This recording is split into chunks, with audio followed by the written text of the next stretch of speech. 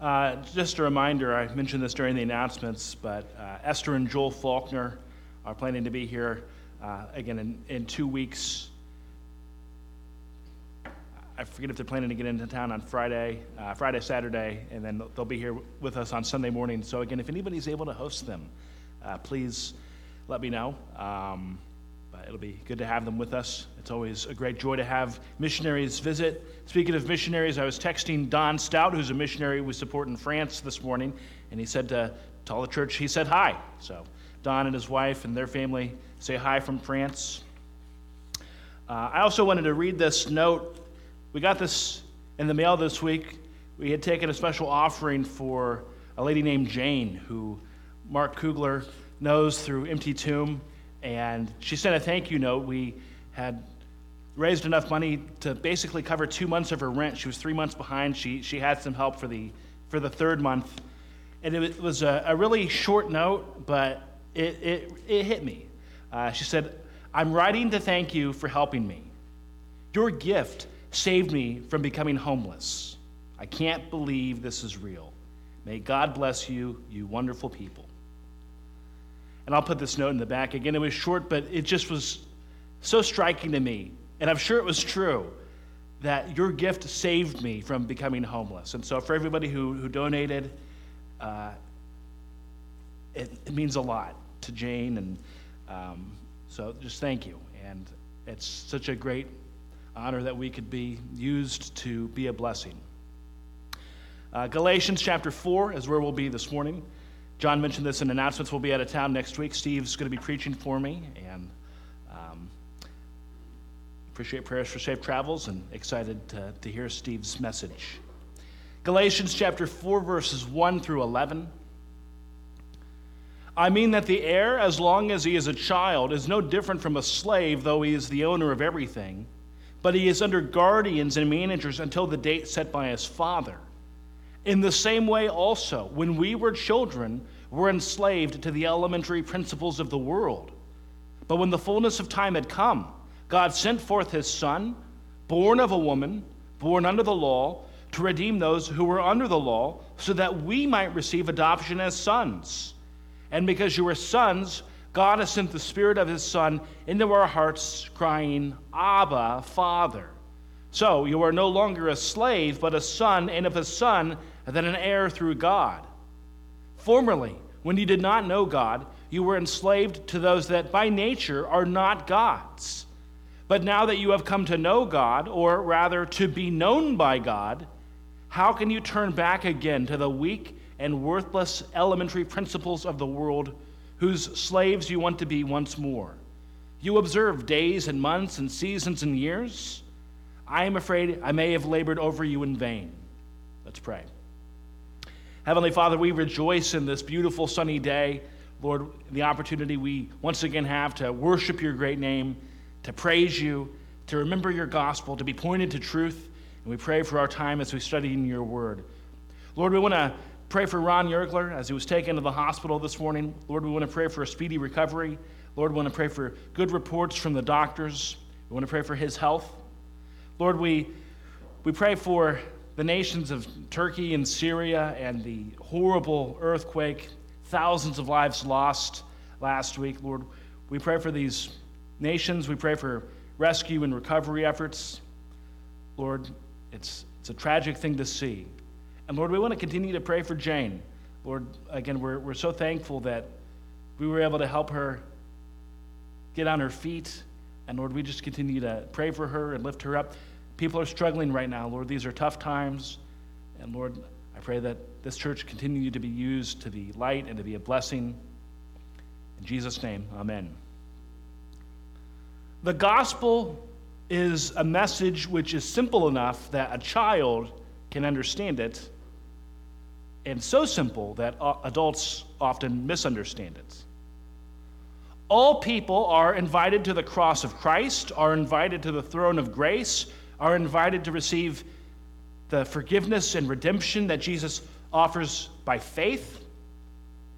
The Old Testament is the story of God's unfolding plan of redemption for the world, as it points to the Savior of the world.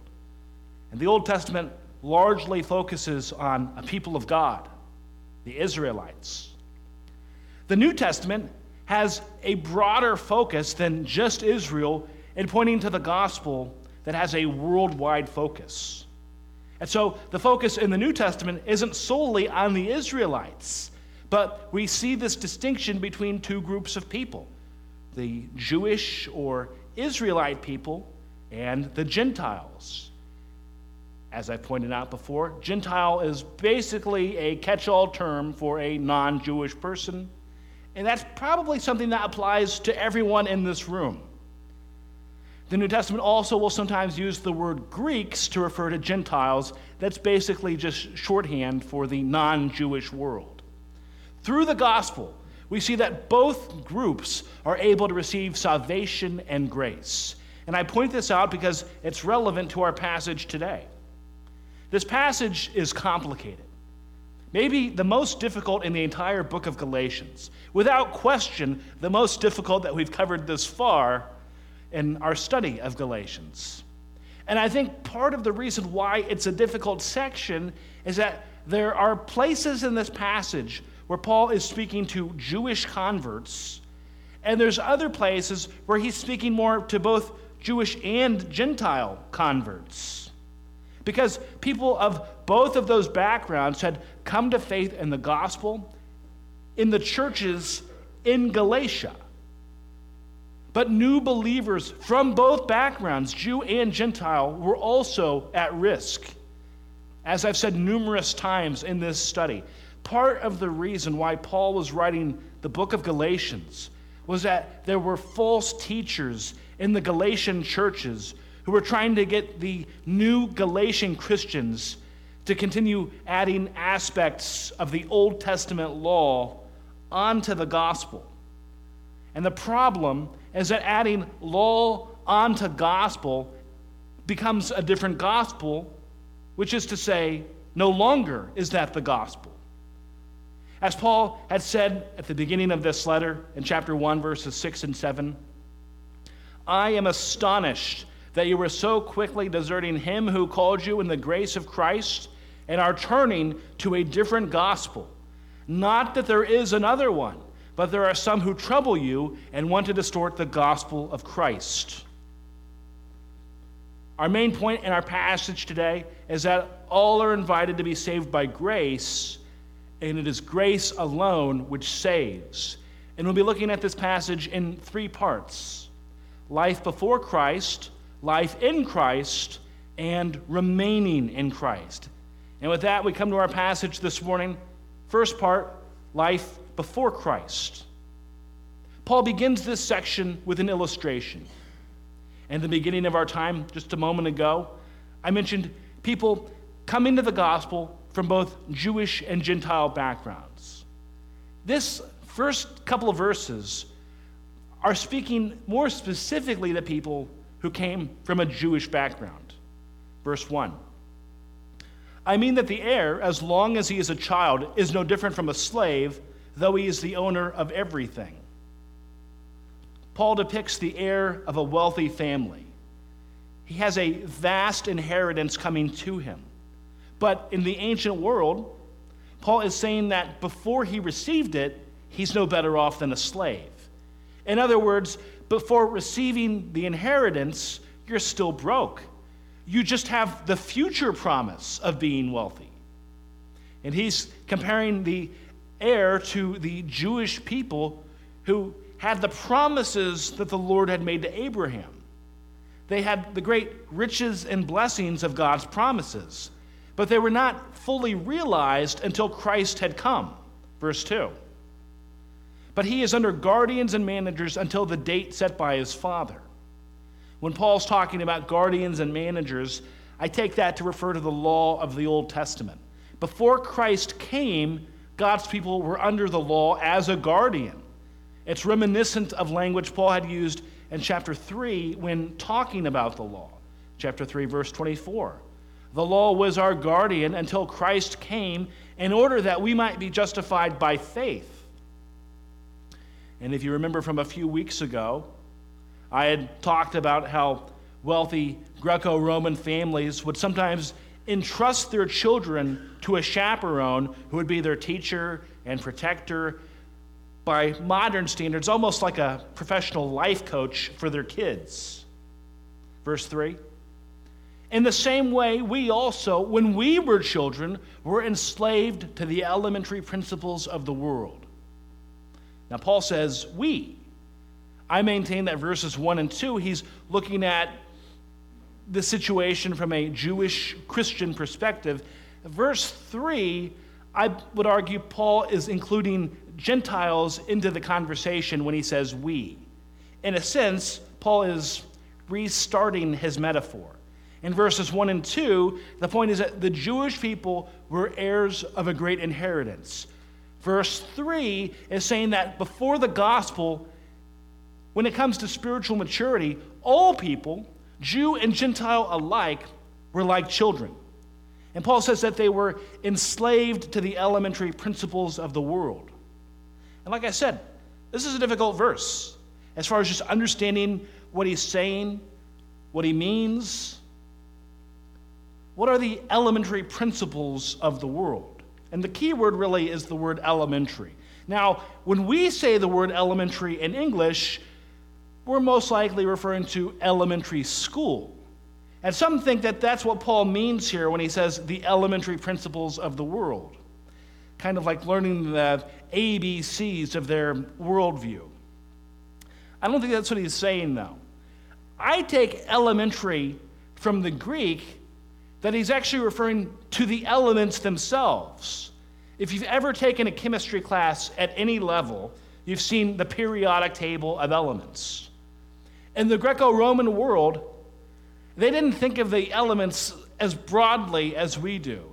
In their thought, the elements were the earth, air, water, and fire. And in the Greco-Roman world, these were not only elemental to the natural world, but these were the things which many people worshiped as gods in their own right. Earth, wind, fire, water. In pagan religion, they have a god of the earth. They have a god of water, of the seas. They have a sky god, and they have a god of fire. Both Jewish and Gentile converts had been enslaved in their former lives. And so for the Gentile, that's what Paul means when he says that they were enslaved to the elementary principles of the world. And for the Jewish convert, they had their own slavery, but under the law. That's not to say that the law was bad, but trying to earn righteousness through the law was bad, because it made someone a slave to trying to earn God, and it imprisoned them by their own sin and failures to abide by the law. Chapter 3, verse 22, it said, "The scripture imprisoned everything under sin so that the promise by faith in Jesus Christ might be given to those who believe. All are invited to be saved by grace, and it is grace alone which saves." We come to our second point, life in Christ, verse 4. "But when the fullness of time had come, God sent forth his Son, born of a woman, born under the law." Now, the first three verses of this passage are not the most hopeful, but verse 4 changes on a dramatic note. "But you were enslaved to the elementary principles of the world. But when the fullness of time had come."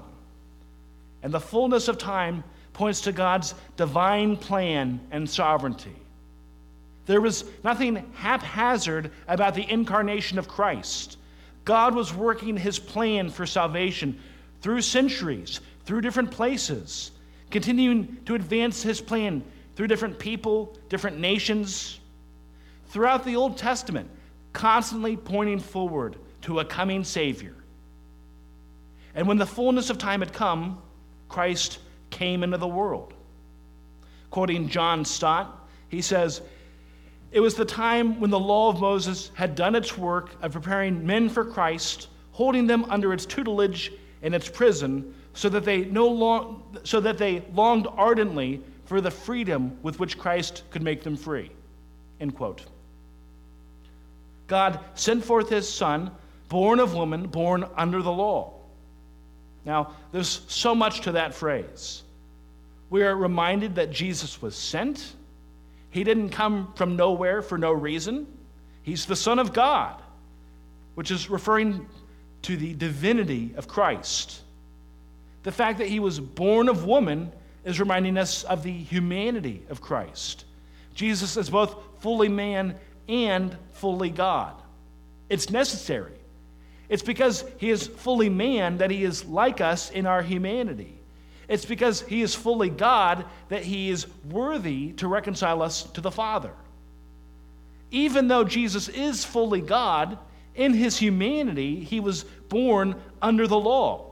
He was born to a Jewish mother in a Jewish community and perfectly followed all the aspects of the Old Testament law. First part of verse 5, to redeem those who were under the law. So he was born under the law and followed the law to redeem us, the people who could not. We, as human beings, as fallen humanity, could not follow it. God's standard is perfection, and we cannot attain that on our own, but Jesus did. And the gospel is Jesus imputing his perfection to us as if it were our own, because he's good, and because he's loving, and because he's gracious. The unrighteous can be declared righteous through faith in the Son of God who lived a righteous life. But as we talked about last week, he also grants us sonship, second part of verse 5, so that we might receive adoption as sons. This idea of adoption as a son of God is not found in the Old Testament. In that we see that the blessings Christ brings, the grace he gives, the relationship with God that he gives us so far exceeds what people could even imagine under the law. The law brought slavery and toil as people tried to earn God on their own. Jesus invites you with open arms to join him in fellowship, to be adopted as a child of God. You can't earn your way to being adopted. It is a gracious gift from a loving parent. But that's what we see through the gospel. Verse 6, and because you are sons, God has sent the Spirit of his Son into our hearts, crying, Abba, Father. Because you are sons. Paul is stating that as a fact because that's the status we enjoy in Christ. That in Jesus, because of the gospel, there's no wondering if we're accepted or loved by God. And as a result of this adoption and sonship, is that God gives us his Spirit. In these three verses, we see all three persons of the Trinity at work. God sends the Son. Jesus follows the law so that we can be redeemed and adopted as sons. And the Spirit indwells us. The passage says that the Spirit is in our hearts, and it is a change of heart. It is a rebirth to have faith in Christ because we're given the Spirit of Christ. When the text says that the Spirit cries, Abba, Father, Abba is the Aramaic word for father. Aramaic is the language which Jesus spoke. That word Abba is actually used 3 times in the New Testament. And the point here is that the Spirit invites us into intimate fellowship with the Lord. It's not something you can earn or deserve or give yourself. It is purely the result of a good and gracious God. The same Spirit who was at work in creation, the same Spirit who indwelled Jesus during his ministry, is given to every believer in the gospel. Verse 7 is the result of what Paul has been saying. So that you are no longer a slave, but a son, and if a son, then an heir through God. We have redemption through Christ, we have adoption as sons through Christ, and we have an inheritance through Christ. In the Old Testament, the inheritance would have been the promises which the Lord had made to Abraham. And that's what Paul means here, that through Christ, we are heirs to those promises. The Lord made the promises to Abraham, but they're fulfilled through Christ, the ultimate offspring of Abraham. We have a good God. And again, so many want to reject the gospel, reject the idea of grace and try to earn it. It's an offense to God. You can't earn what's freely given. When we try to earn God, we lose sight of the wonderful grace that he offers, where fallen people can find belonging as we're adopted into the family of God. Where we can find grace as we're forgiven through Christ. And where we can receive blessings as we enjoy the inheritance as heirs of God's promises. It's a gift of God, not an achievement of mankind. We come to our third point, remaining in Christ. We've looked at life before Christ, which was the state of humanity apart from Jesus. We've looked at the great blessings of life in Christ, but we can be fickle. And Paul was concerned for the Galatian churches as people had confused and led the members of the churches astray with a message that was not the gospel. But that risk was not unique to their situation. It's a danger that we can all face, that if we aren't being taught truth, if the gospel is not being preached, then we will always be susceptible to being led astray. Verse 8.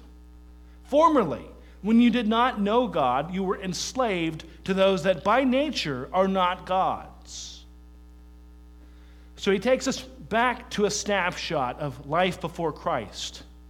And I'd argue this is the state of all mankind apart from Christ. Paul says, enslaved to those that by nature are not God's. False gods. For the Gentiles, as I said earlier, many came from paganism. Backgrounds where they were literally believing in false gods and false idols. For the Jewish converts, they had the law, but the problem in that was that there was the false god of self, and feeling like they were the ones in control of their own salvation based on their own goodness. Our world has lots of false gods: money, success, freedom, even our hobbies. None of those things are bad. But as John Calvin said, the human heart is a factory of idols. We can take things that are good and make them our masters. The elemental principles of the world, earth, sky, wind and water, and fire, those things are good, but they make bad gods. We need those things, but people turn them into things to worship. I was going through a book a couple weeks ago by Andrew Wilson called, I think it's called God in All Things, and he talked about how people in other cultures worship the sun. He was talking about how to him, if he didn't know Christ, he probably would understand where they're coming from, because it's what gives us light. It's what helps things grow. We would die without it. People looked at the things that were essential and then worshiped them as if they were gods. Again, these things that are good and important, but that are not almighty. And if you're not worshiping Christ, you will ultimately look for something or someone other than Christ for your sense of security, for your sense of belonging, for your sense of hope. And whatever that thing is will become your God. And as I said, that's the state of all mankind apart from Christ. And so in verse 8, Paul is saying that's where they were. In verse 9, he's concerned that people are falling back into that old way of life. People who are in the church, who have had the gospel preached, who are being led astray. He says, but now that you have come to know God, or rather to be known by God, how can you turn back again to the weak and worthless elementary principles of the world, whose slaves you want to be once more? Let us not fall back into our old habits, our old idols. Paul once again uses language of the elementary principles of the world. He calls them weak and worthless, because in terms of saving you, they're powerless. Specific to the Galatian church, the risk of this was people trying to impose the Old Testament law onto the gospel. Earlier in this letter, Paul had also talked about them imposing things like dietary restrictions, trying to impose circumcision. In this passage, he gives the example of false teachers who were still trying to impose the Old Testament calendar on new believers. Verse 10, you observe days and months and seasons and years. And really what Paul is talking about, the whole Old Testament calendar was shaped by its various festivals and holy days, trying to impose those things on new believers in the gospel.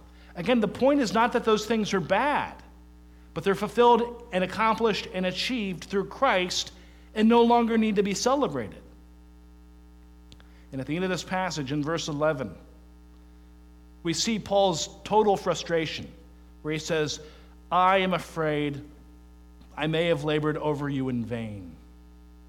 Perhaps a bit hyperbolic, because obviously it was not in vain that he shared the gospel, but we see throughout this letter, Paul's heart is broken for these churches who've been led astray by a false gospel.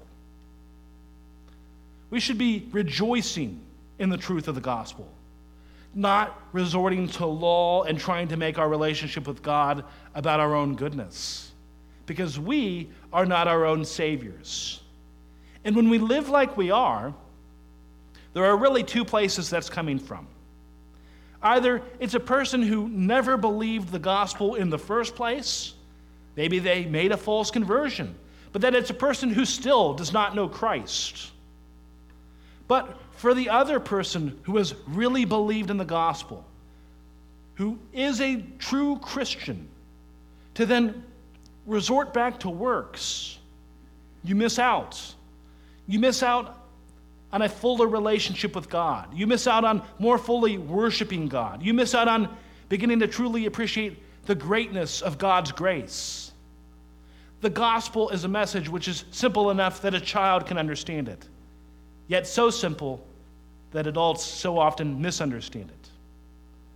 I close with two thoughts from this passage, and at heart they're related. The first is a drum I've been beating, which is that we cannot earn salvation. We cannot work for God's love. This passage is another one where we see this point stressed. It's like it's our default setting as human beings to always want to resort back to works, trying to earn, trying to be good enough. Reflecting on that this morning, I had this thought that perhaps part of the reason why we do that with God is because we so often have to do that with each other. Even people in our lives who are close to us, maybe a parent, maybe a spouse, maybe a child, maybe somebody you're really close to, where you still feel like you have to earn their love, where you still feel like their love is conditional. The people who should most love you unconditionally. And I'm sure to varying degrees for all of us, that's probably more or less true for some than others. But that where we've had people where we have to constantly be in this rat race of trying to earn their love and approval. And so perhaps it shouldn't be so surprising that we feel like we have to do that with God as well. But God loves us with a perfect love. And we have a perfect Savior. The other thought on this passage is pointing to Jewish and Gentile people coming to faith. This passage is a reminder that all people are invited to receive grace. Without Christ, we're just as lost as an unbelieving neighbor or family member or friend or coworker. But instead, let us remember that the same grace that saved us can save them too. The life we've found in Christ, they can know too. The cross is where life is found. Let us not keep it a secret, but let us share it with others. Let us not be ashamed of the truth, but willing to share. Because we have a whole world out there who needs to hear the message of the love and grace that are found in Jesus. In a moment, we're going to take communion. Luke chapter 24 gives one of three gospel accounts of Jesus instituting communion at the Last Supper. Luke 24, beginning in verse 14, says, "When the hour came, he reclined at table and the apostles with him. And he said to them, I have earnestly desired to eat this Passover with you before I suffer. For I tell you, I will not eat it until it is fulfilled in the kingdom of God." And he took a cup, and when he had given thanks, he said, "Take this and divide it among yourselves. For I tell you that from now on I will not drink of the fruit of the vine until the kingdom of God comes." And he took bread, and when he had given thanks, he broke it and gave it to them, saying, "This is my body which is given for you. Do this in remembrance of me." And likewise the cup after they had eaten, saying, "This cup is poured out for you, is the new covenant in my blood. But behold, the hand of him who betrays me is with me on the table. For the Son of Man goes as it has been determined, but woe to the man by whom he is betrayed." And they began to question one another which of them it could be who was going to do this. And at this time, if the deacons who are serving communion today would please come forward. Communion points to the work of Christ, his body broken for sins, his blood shed for sins.